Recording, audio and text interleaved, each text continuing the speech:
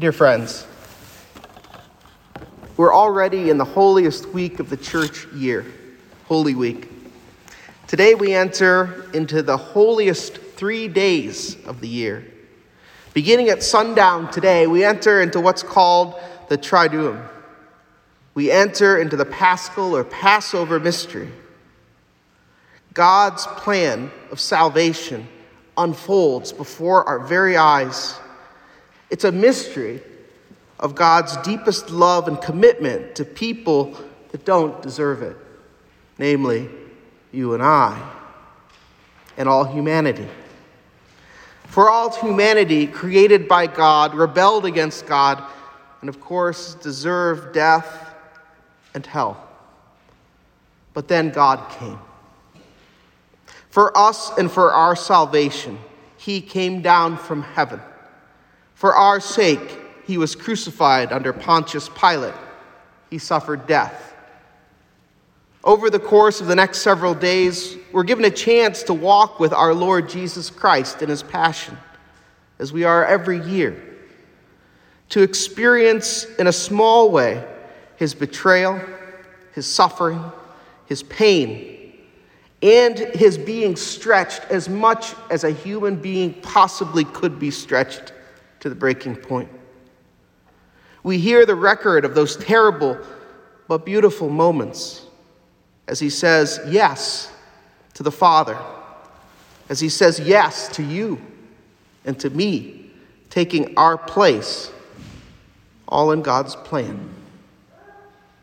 In the course of this time, we see Jesus as three things, which is going to be not for this sermon, but for the sermon of the next 3 days, including this one beginning. We see Jesus the servant.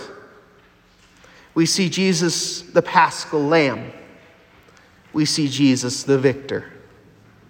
Each of those identities is profound, and each is demonstrated sacramentally. What I mean to say is, from Maundy, Thursday to Easter Sunday, each of those identities is acted out liturgically in this time of Holy Week. Jesus the servant, the Paschal Lamb, and Jesus the victor are visible in all 3 days, however. Each day's readings contains all three. But just like in a theatrical show, the spotlight lights up a certain actor on the stage while the others are present, so it is during this time that the spotlight shifts from one identity of Christ to the other. And so tonight the spotlight looks at Jesus, the servant, Jesus, the slave. Tomorrow we'll see Jesus, the Lamb. And of course, finally on Easter, we'll see Jesus, the victor. But all three are necessary. Look at Exodus chapter 12, verses 1 through 14, which David read for us tonight. And if you're not familiar with the context of what's going on there, the Hebrews, God's chosen people, the sons of Abraham, have been slaves for some 400 years. Joseph, the son of Jacob, called Israel, came with Joseph to Egypt because of a famine, where they prospered. In fact, they prospered so much that Pharaoh grew envious of them and made them his slaves. God raised up Moses and his brother Aaron to be leaders and to free and save the Hebrews from the Egyptians. But Pharaoh was stubborn and hard-hearted, and so through 9 plagues, he resisted God's will to let God's people go until the 10th plague. The 10th plague was more deadly than the rest, where God would send his angel of death. Look at Exodus chapter 12, verse 12 in our first reading. For, says the Lord, I will pass through the land of Egypt that night, and I will strike all the firstborn in the land of Egypt, both man and beast, and on all the gods of Egypt I will execute judgments. I am the Lord. By the killing and consuming of a lamb, however, and signing the doorposts with that lamb's blood, God's covenant people would be saved. They'd be exempted from the killing. That blood was their sign and their seal of God's protection.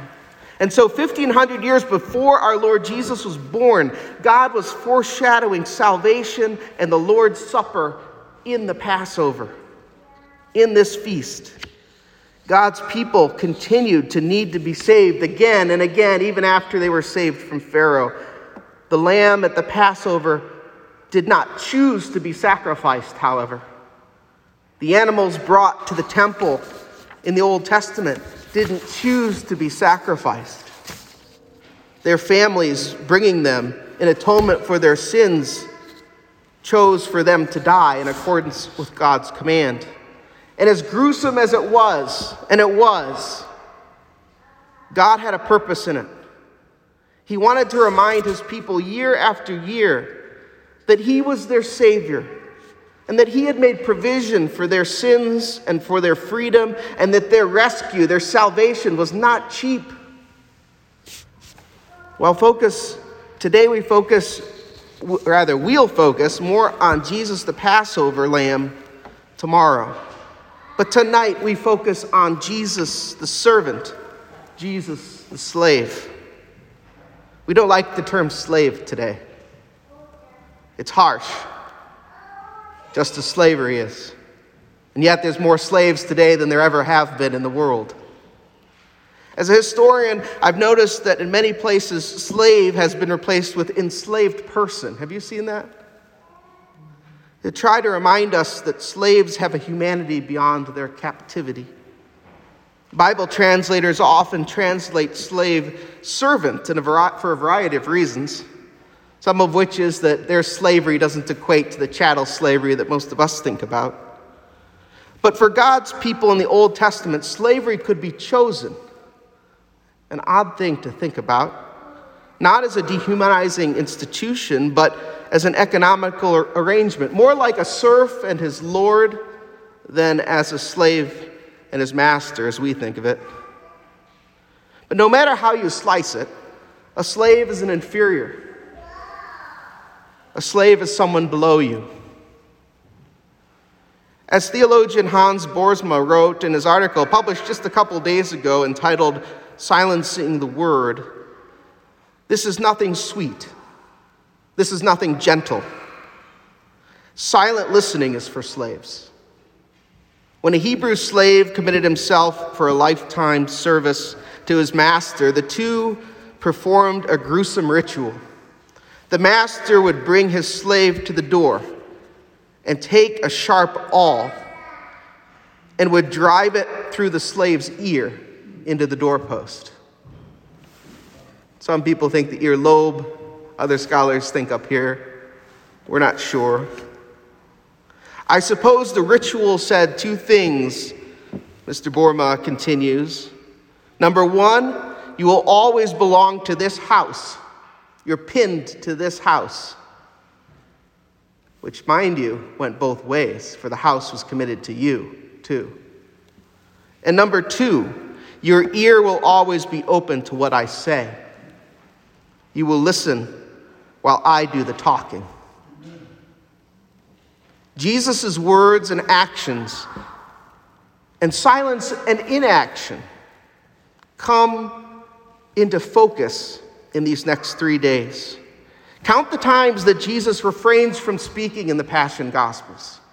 How often is he asked direct questions, and rather than blurting out answers, he's quiet.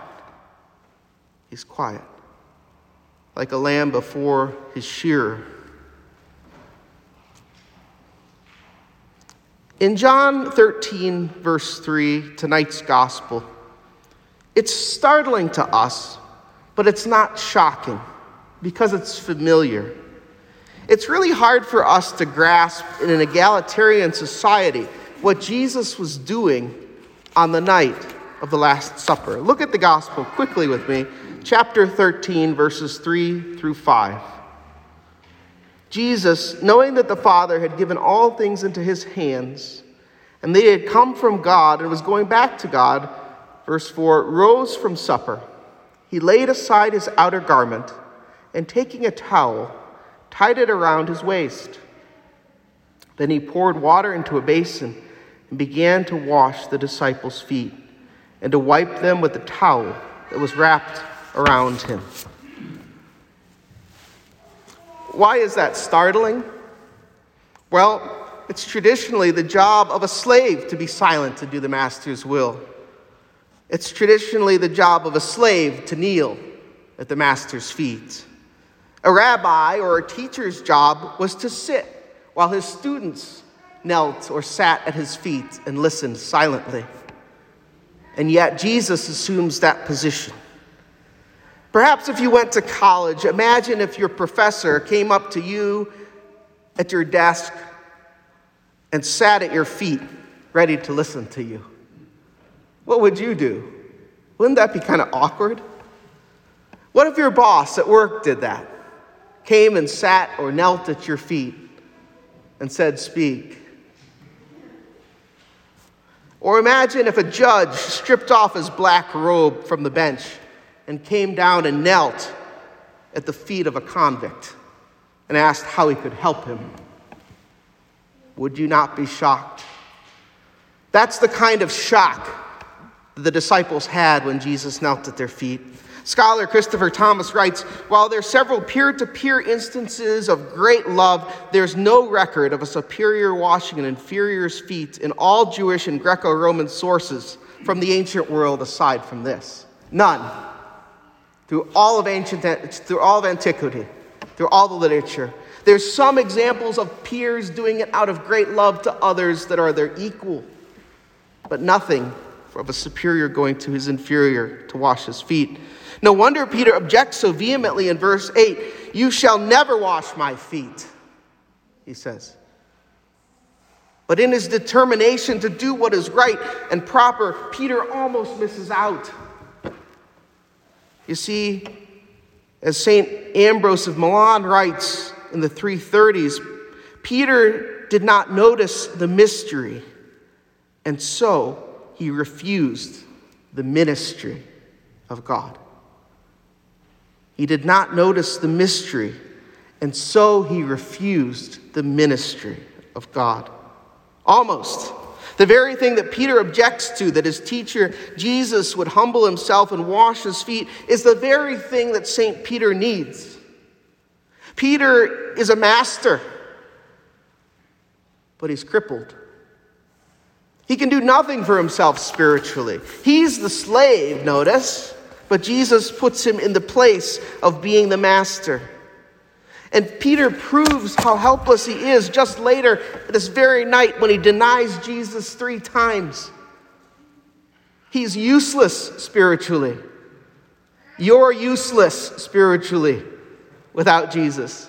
I am useless spiritually without Jesus. Do you understand that, friends? You have nothing to bring, nothing. But Jesus is patient and firm with Peter. Look at the second half of verse 8, again in tonight's gospel. What does our Lord say?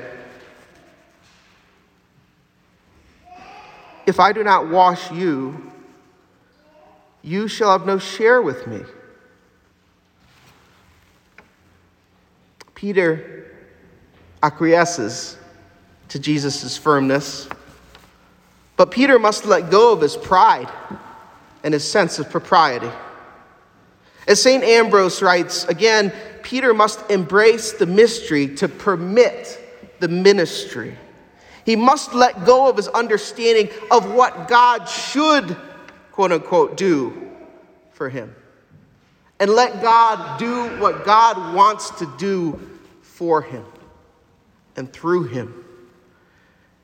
And this menial task of washing his feet is a sacramental sign of something much more than just a foot washing. Remember, this is not the first time that St. Peter has objected to Jesus' plans. Should I remind you of Mark chapter 8, verse 31? "And Jesus began to teach them that the Son of Man must suffer many things and be rejected by the elders and the chief priests and the scribes and be killed, and after 3 days to rise again. And he said this plainly, and Peter took him aside and began to rebuke him. But turning and seeing his disciples, he rebuked Peter and said, "Get behind me, Satan, for you are not setting your mind on the things of God, but on the things of man." So Jesus here chooses to be the suffering servant, to be the slave to Peter, the slave that Peter needs, the servant that Peter doesn't want, but must have. And in verse 8, Jesus says, if I do not wash you, you will have no share with me. You see, it's Jesus Christ's washing of us, as well as the disciples, that gives us a share in his kingdom, isn't it? Baptism is not something you do to yourself. You don't say to yourself, "I'm going to go baptize myself today." It's something that's done to you, something that was done to you, something that will be done to you. It's Jesus washing us in his name. We're helpless to choose him. He chooses us. And the good news is he's chosen you, dear friends. Baptism grants us that eternal share with God and his kingdom. And while there's one baptism, we're to live a baptized life, a life of repentance, a life of new life and obedience. So it's supremely ironic here. I hope you understand that, how Jesus allows that true humility, that Jesus allows himself to be our slave and asks us to have true humility, to embrace that mystery that he wanted to die for you, that he wanted to be your slave, that he wanted to take the sin that you have on the cross, that he wanted to take your place as a slave of Satan, because that's what you were before you were baptized, a slave of Satan. The Bible talks about this, the kingdom of darkness. Part of living a baptized life, however, is allowing Jesus' life-giving water to wash over us again and again, to get in the crevices and all the stinky places in your life. Again and again and again, like your stinky feet, like the toe jam that some of you might have tonight. It's okay. He knows that. Let him wash you. What sin is clinging to you? What's your spiritual toe jam? Jesus has paid for it. Let him work in you. Let him wash you. Do you have an attitude or a habit this Lent that's been revealed to you as a son or a daughter of God that it's not worthy of you being a son or daughter of God, frankly? Do you have that? Has that happened to you? Confess it. Come in confidence before him. Let him get rid of that dirty and unpleasant thing and keep working on it with him washing you. The mystery of Christ's servanthood is not mysterious. That's to say, he's revealed his intent. He's here to rescue you, to wash you, to make you presentable. But the depth of his love is mysterious.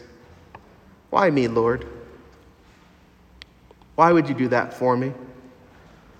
Why do you want to wash me? John Stott writes, "The greatest single secret of spiritual development lies in its personal, humble believing and obedient response to the Word of God. It's the way of Christ. He tells us, as he has loved us, so we are to love one another. As he's washed our feet, so are we to wash one another's feet. And that's an extremely difficult thing to do, to allow others to be your servant. I dare say, in some ways, that's harder than serving others. But Jesus has it be that way. True humility is remembering that Jesus washed the feet of not just Peter, but Judas. Did you catch that? Jesus knows that Judas is the one that's betrayed him in tonight's gospel. Judas is still there when Jesus washes the feet. And he washes Judas's feet, who's about to kiss him in the Garden of Gethsemane and send him to the cross. What extreme humility is that? It's an impossible example to follow without his life-giving Spirit. But he gives us that Spirit. In his commentary, St. Augustine reminds us that Jesus washes the disciples' feet, and as he does so, he makes them beautiful. Do you know he's made you beautiful? Do you know he's made you useful? Do you know he's made you part of a kingdom of God, a share of his kingdom? When Jesus washes our feet, we fulfill the prophecy of Isaiah 52, verse 7. How beautiful upon the mountains are the feet of him who brings good news, who publishes peace, who brings good news of happiness, who publishes salvation, who says to Zion, your God reigns. And so Jesus, the servant, the slave, becomes Jesus the Lamb tomorrow, and Jesus the victor on Easter. For your God reigns.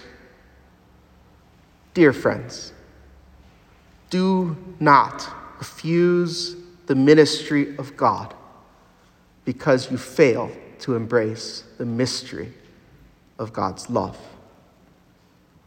Take that with you tonight. Ponder the rest of Holy Week. In the name of the Father, the Son, and the Holy Ghost. Amen.